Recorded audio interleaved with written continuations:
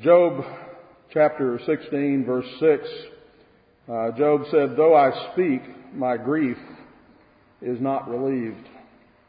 And if I remain silent, how am I eased?" And so he had this great dilemma that it didn't seem to matter what he did. If he talked or if other people talked with him, that didn't relieve his grief. Or if he just remained silent, that didn't seem to help either. So no matter which way he went, he felt overwhelmed by his grief. 1 Thessalonians chapter 4, verses 15 through 18, "For this we say to you by the word of the Lord, that we who are alive and remain until the coming of the Lord will by no means precede those who are asleep. For the Lord himself will descend from heaven with a shout, and with the voice of an archangel, and with the trumpet of God, and the dead in Christ will rise first. Then we who are alive and remain shall be caught up together with them in the clouds to meet the Lord in the air. And thus we shall always be with the Lord. Therefore, comfort one another with these words." C.S. Lewis, again commenting about grief, said, "I quite agree that the Christian religion is, in the long run, a thing of unspeakable comfort. But it does not begin in comfort, it begins in dismay. I have been describing, and it is of no use at all trying to go on to that comfort without first going through the dismay. In religion, as in war and everything else, comfort is the one thing you cannot get by looking for it. If you look for truth, you might find comfort in the end. If you look for comfort, you will not get either comfort or truth, only soft soap and wishful thinking to begin with, and in the end, despair."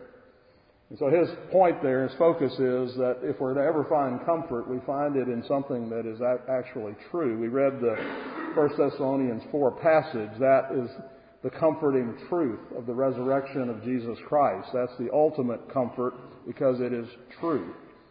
And so we stand on those things that are solid. And then little by little, as we stand there, the comfort comes. But comfort is like many other things. It's elusive. It's really the byproduct of the truth of the resurrection, of salvation, of the hope and the power of God, of His grace. And so those truths, and we covered some of those week before last about the things we know about God, that those are the things we stand on, and yet there are many things left that we don't know. Grief is complicated because people and relationships are complicated. They are hard to understand, and they are even harder to explain. And as a result, we tend to avoid subjects like that.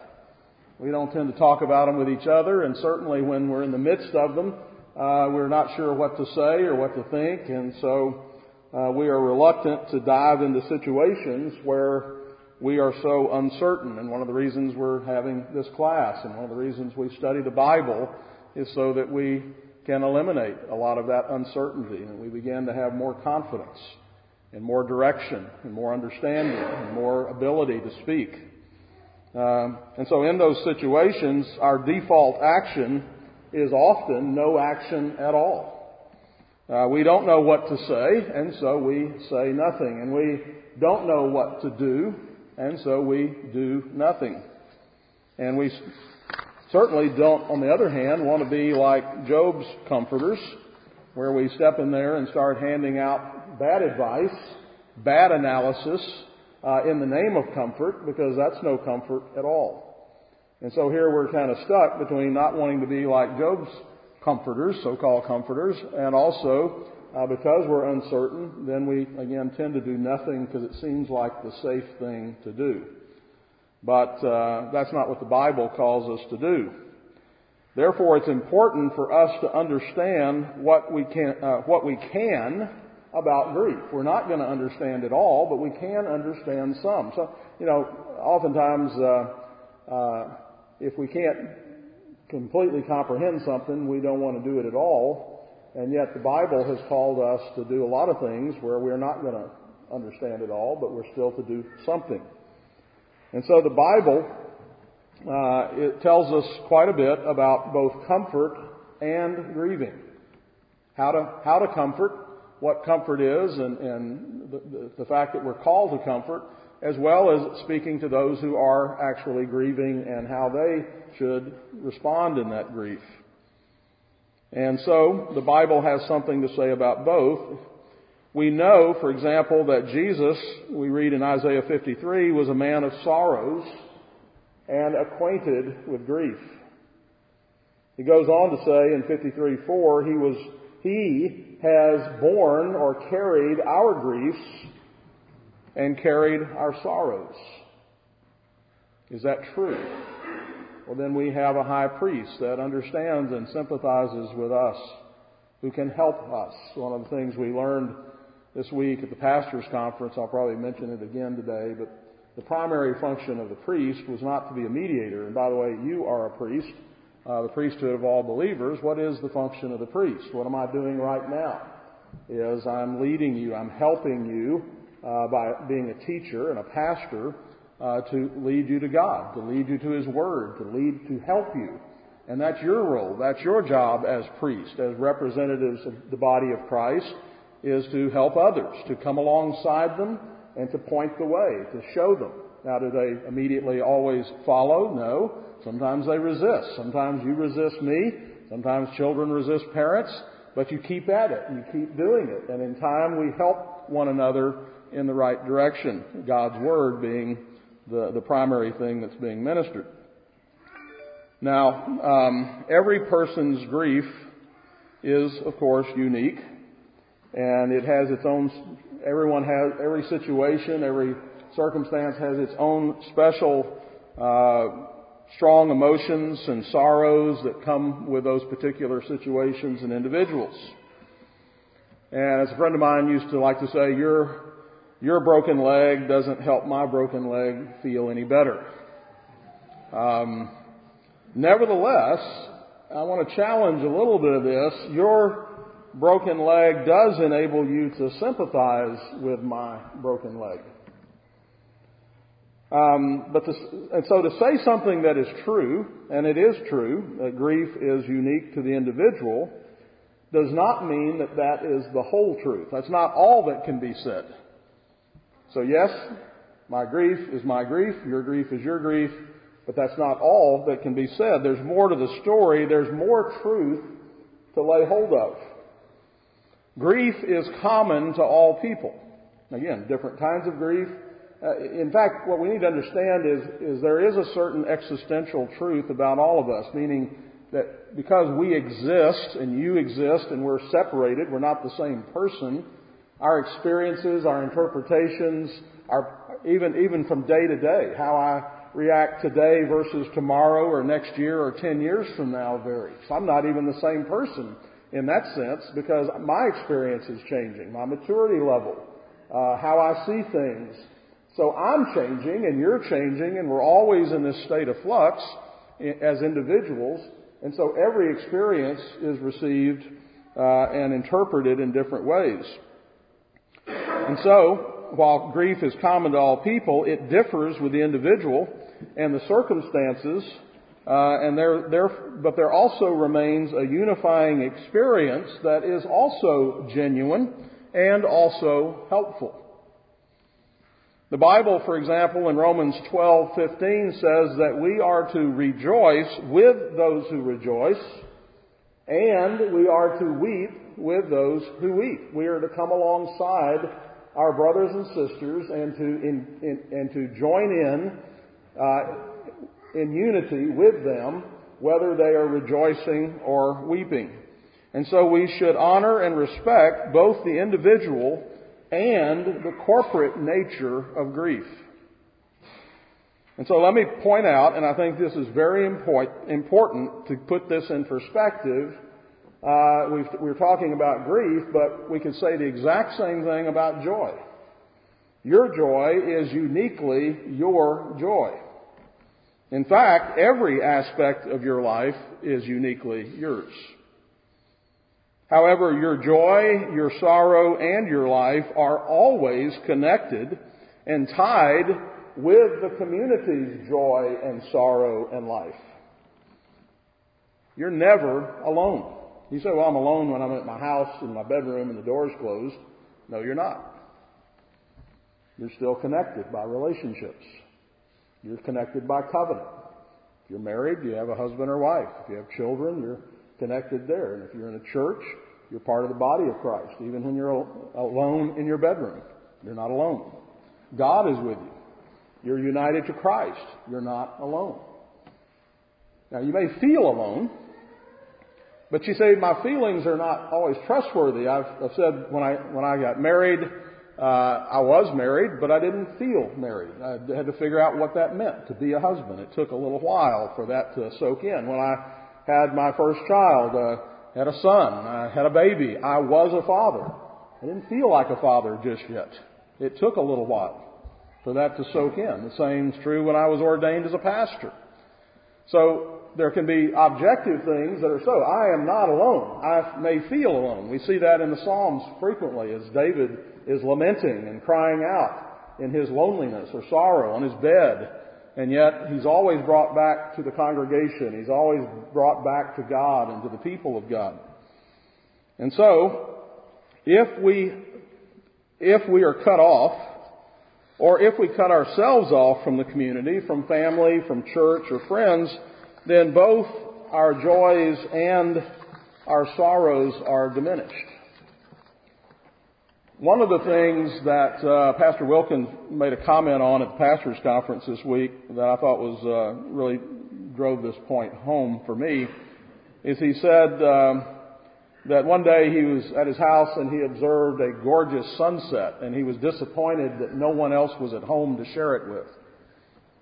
Because when we have beauty, when we see something, we can enjoy it, but we enjoy it more if we can say, hey, come here, look at this, look at how beautiful this is. We find another level of joy in that situation when we can share it with someone else. That's why we like to go to movies together or discuss events, or we have all kind of communal events. We're having one right now. That's why the community assembly of the people of God, the communion of the saints, is so critical to us, because that's where we function the best. Because God said it is not good for man to be alone. So for each person, all things are unique and personal as well as corporate. I can't feel exactly what you feel, but what I can do is this. I can love you.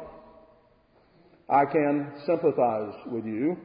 I can weep with you or rejoice with you. I can bear your burdens. I can comfort you, and we're going to talk about how in a moment. I can stand with you, next to you, be present with you. Those are important things to do. They don't fix everything. They don't bring back the person that's lost. That's not their purpose. But they can comfort. And even if I haven't experienced anything like what you have, Jesus says in Hebrews 4:15, or it says of Jesus, that we do not have a high priest who cannot sympathize with our weaknesses. We can always come alongside one another and help, again, which is our priestly function. We can help point the way to Jesus. We can help point the way to the Comforter, the Holy Spirit. We can remind one another of what we already know but need to hear again from the Word of God. Yeah, I know that Jesus is the resurrection and the life. Yes, I know that we don't grieve like those without hope, because we do have a hope. I know that. Thanks for reminding me of that. And even if the relief is not immediate, and it often isn't, we do know that God's Word is effective. Isaiah 55:11, so shall my word be that goes forth from my mouth. It shall not return to me void, but it shall accomplish what I please, and it shall prosper in the thing for which I sent it. So God's Word is powerful. But again, just like the words of parents or others, those words don't always have that immediate effect. But oftentimes what we find is down the road we reflect and we remember that conversation those words. At the time, I didn't really want to hear that. But I sure am glad I heard it. And it was helpful. It took 10 days or 10 weeks before it soaked in. Now, I know that we can make a difference for one another, and the reason I know it is because the Bible tells me so. Words do comfort. As we read our text from 1 Thessalonians, comfort one another with these words. And you think about this, when a child bumps their head, what do? They run to mommy. And what does she do? She kisses it. She gives them a hug, and she assures them that they are going to be all right. And sure enough, a miracle takes place. It's much better now. You see? That's how it works. I can't explain it. The bump's still there. Sometimes there's even a little blood. You don't let them know that. But it's not just any words that we use in comforting one another. The Bible tells us they are the words of life. It is a balm that is applied to a wound. And again, when you apply medicine to a wound, it sometimes takes a while for that to work and to bring about healing. We're told that God's Word is a lamp to our feet and a light to our path. And when we're in grief, that is a dark place. We need light. When we're in grief, we're confused. We're in shock, and our world has been turned upside down, and everything is in chaos. But the Word is a lamp to our feet. It provides some direction and sense of reminder of who we are and where we are, and that the story is not over, and that we are that there is a real hope that's set before us. Speaking of the inspired Scriptures, Peter admonishes concerning their power in 2 Peter chapter 1, verse 19, which you do well to heed as a light that shines in a dark place until the day dawns and the morning star rises in your hearts. Let me read that passage again. I'd not noticed that till this week when I was working on this, and I thought that's a great passage. Again, he's talking about the inspiration of the Scriptures and what the Scriptures do, which you do well to heed, to pay attention to, as a light that shines in a dark place, until the day dawns and the morning star rises in your hearts. And that's the power of God's Word. And so allow me to remind you of the power of God's words. We spoke about this last year in a series of sermons, but just briefly, words are symbolic of thought. They are symbolic of intent. They are symbolic of action. Words are themselves a form of behavior. I am doing something when I speak to you. What can I do for you? Well, one of the things I can do is speak to you, acknowledge you, express my sympathy to you, pray with you. We know that God's words are powerful, and as God's words go forth, they change the world. They create, they generate new things, they sustain old things, and perhaps most important, they bring about the resurrection and regeneration of the dead. As creatures who are made in the image of God and having been given the unique ability of language, our words are also powerful. They too are forms of behavior and reveal our character. Our words can edify, they can build up, or they can tear down, they can wound. Our words can be violent words, which are a form of violence, or they can be soothing words, which are a form of comfort. The quality of our words has the power to affect a situation. Proverbs 15:1, a soft answer, for example, turns away wrath, but a harsh word stirs up anger. Our words change the atmosphere, change the spirit of a situation. And then, of course, our text this morning, words comfort. Comfort one another with these words. In times of sadness and sorrow and grief, there is often a feeling of helplessness. But God has given us a kind of salve that, when used wisely, can bring real comfort and real blessing. When we bring God's Word, when we bring words of kindness, encouragement, words of truth, We remind one another of what we already know but need to hear again.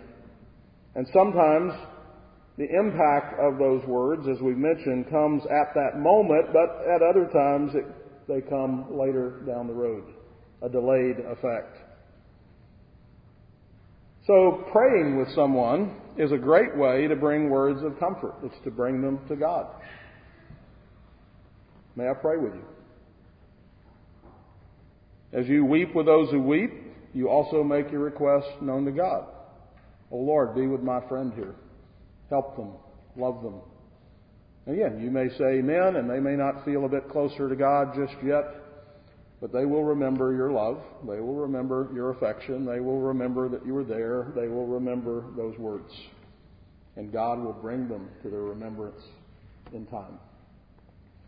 Paul understood this when he wrote in Ephesians 6:21 and 22, but that you also may know my affairs and how I'm doing, Tychicus, a beloved brother and faithful minister in the Lord, will make all things known to you, whom I have sent to you for this very purpose, that you may know our affairs and that he may comfort your hearts. And so, in this case, they were concerned about the Apostle Paul, and so he sent someone to bring words of comfort, to let him know he's okay.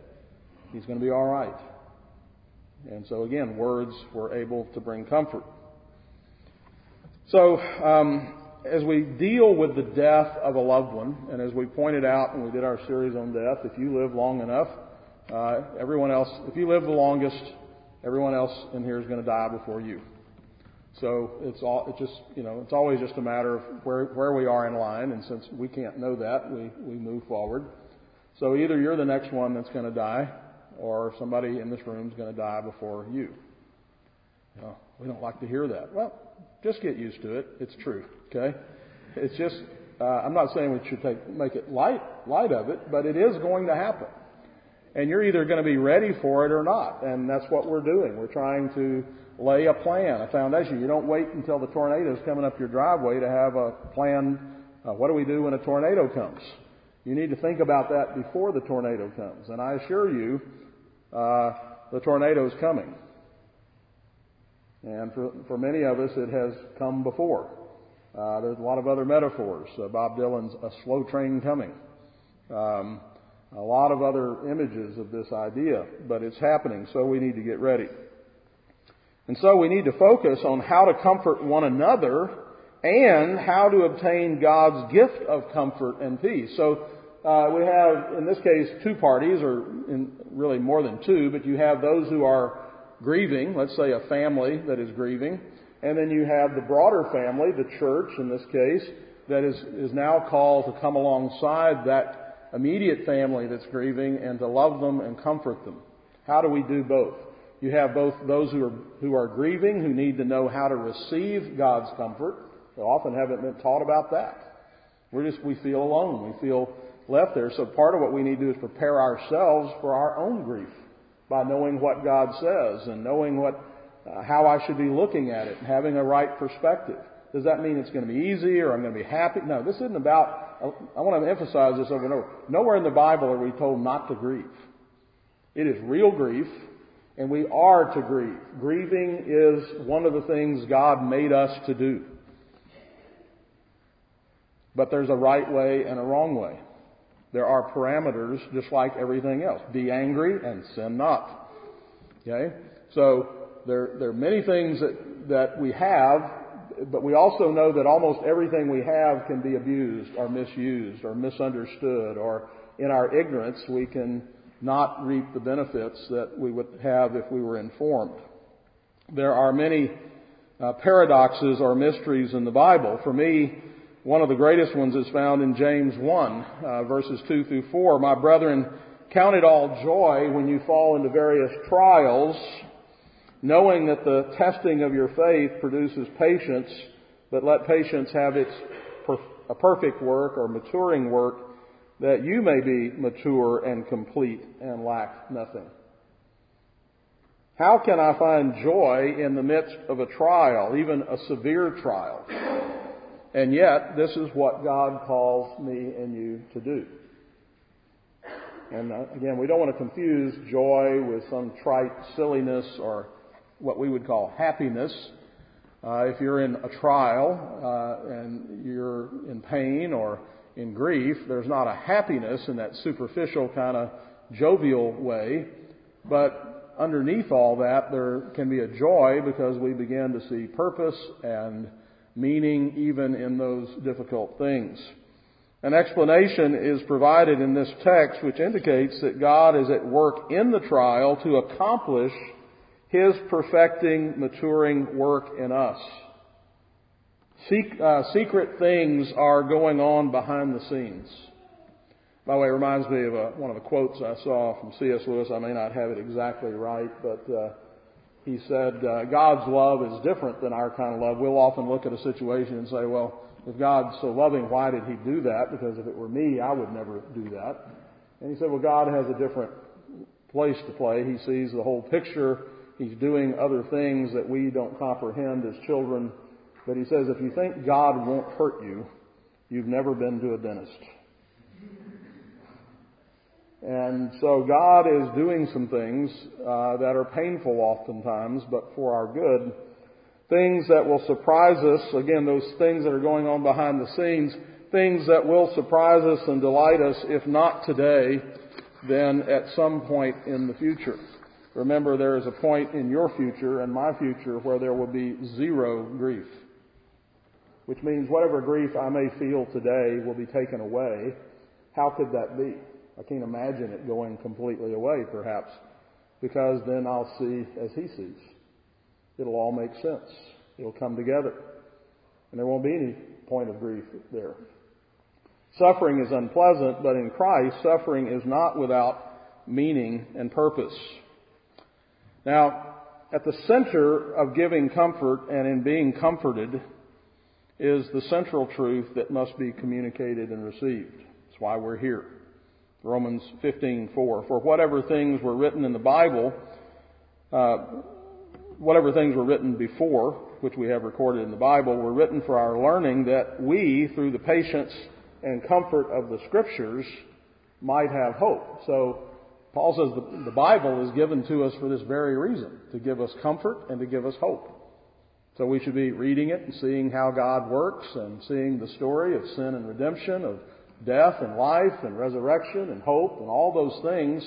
That's why we have the Word of God. The Scriptures were written to give us hope, and apart from the Scriptures, there is no basis for hope.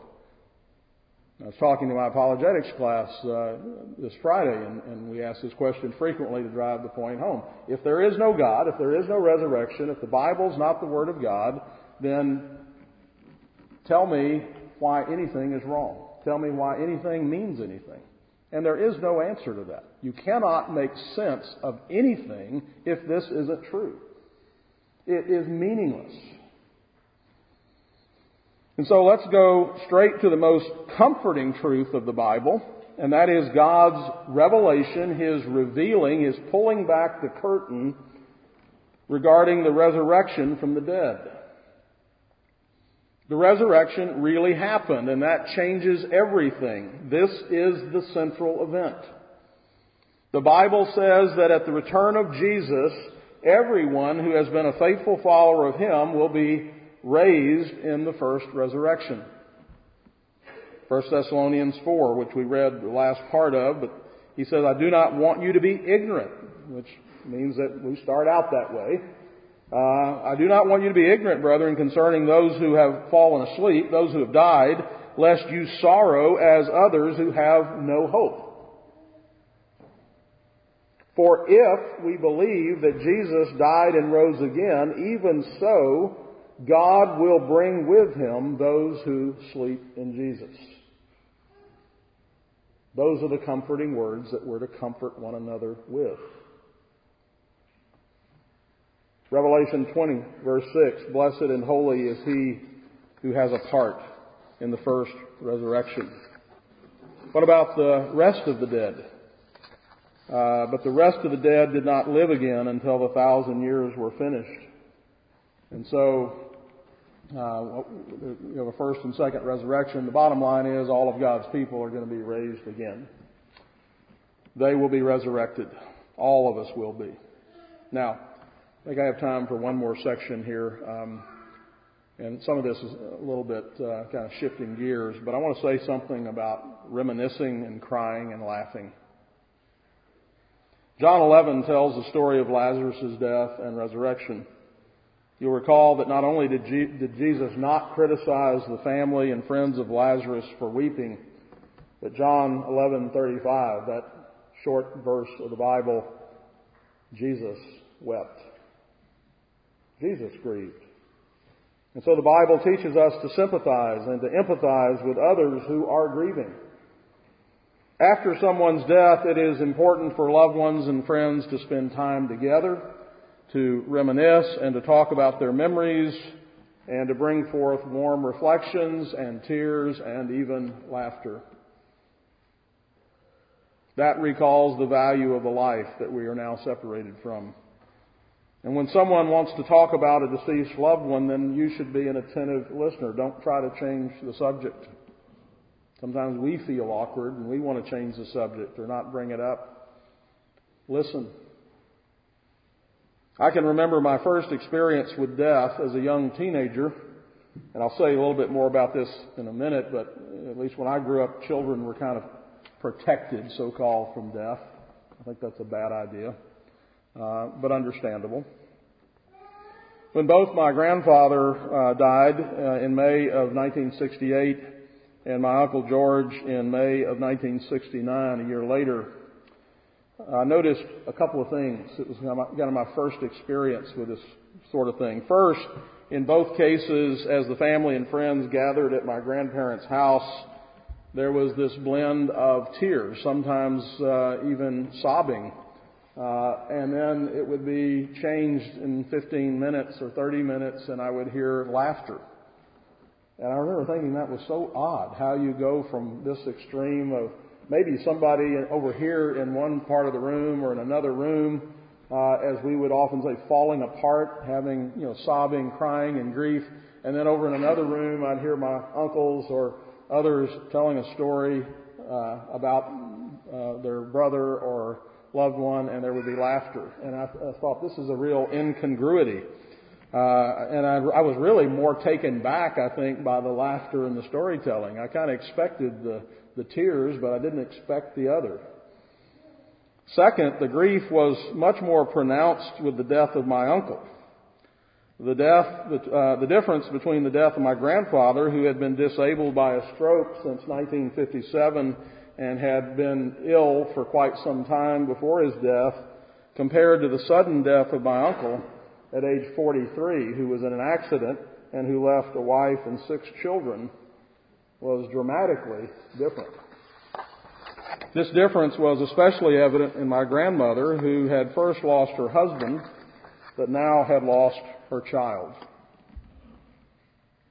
Nevertheless, in both cases, there were joyful remembrances in the midst of the deep grief. Now, we have all been through certain trials which equip us to be of great comfort to others. 2 Corinthians 1:3-4. I read this last night in the hospital room with the Sowells. Blessed be the God and Father of our Lord Jesus Christ, the Father of mercies and God of all comfort, who comforts us in all our tribulation, that we may be able to comfort those who are in any trouble, with the comfort with which we ourselves are comforted by God. There is a lot in there. One of the ways our trials benefit us is that we learn compassion for others, and the comfort that we receive should then teach us how to give that comfort to others.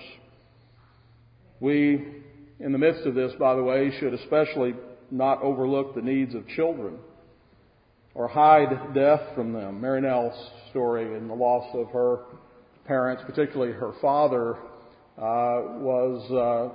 it's kind of odd. You come home from school and your father has died, and they kind of shuttle you into another room and tell you, but you're kind of not. They want to distract you and get you busy doing something else, or one of my cousins when my uncle died, and he was a couple of years older than me, but he said, when grandfather died, he wasn't even allowed to go to the funeral because the question is he too young? Is it going to be too upsetting? And so we end up with this artificial thing that I think many years ago was quite the opposite. If someone died, they would have a body lying state in a home, sometimes for some considerable time, and the community would come and we'd embrace the idea of death. I remember hearing a lady speak who had been a prisoner in Auschwitz and had survived that, but she just made the comment that most people will die alone in a room with a bed and a nightstand. And I think we should not fear death as God's people. We don't like it. It is the enemy. But it's an enemy that's been conquered, and we should not be afraid of it, and we should learn from it. After a death, children often don't know what to think and say. They have no ability to interpret the events. I was thinking about that story where the father takes his 6-year-old son to a baseball game, and there the score's tied in the ninth inning, and the home team the batter hits a grand slam home run. And everybody's yelling and screaming and joyful over the home run, and the little boy's kind of looking around. He saw the pitch, he saw the swing of the bat, he saw the ball go deep into center field, but he doesn't understand baseball. He has no he can't interpret the meaning of what just happened. He's not sure why everybody is so excited. You've got to have some context to be able to take that event and give it some meaning. And so they need understanding and comfort and reassurance and need to be filled with love and security and hope. And they need to be with family and sharing in the discussions and the grieving and the healing. Well, we are out of time, so I'm just going to stop there. We didn't quite get to everything, but we're not in any hurry. I want to invite you to give me your feedback somewhere along out here. I think we probably have another couple of weeks to this. I want to do some Q&A and have a time for us to just discuss these things. But if you have something that you think would be helpful, or a question, or a story or something that you want to be able to share with the rest, let me know about that, and we'll try to plug that into this, because the idea is to give us kind of a reservoir, if you will, to draw from as we go forward. Father, we thank you for your word. We thank you for the comfort and the hope of your word. Thank you for your people that you've surrounded us with, and for our families, and for the love that we know. And even in our grief, Lord, we know that we grieve because we loved. And we also grieve not like those without hope, but we grieve with hope, knowing that that's not the end. So bless us, Lord, as we try to be better equipped as saints to live and to love and to serve. We pray in Jesus' name. Amen.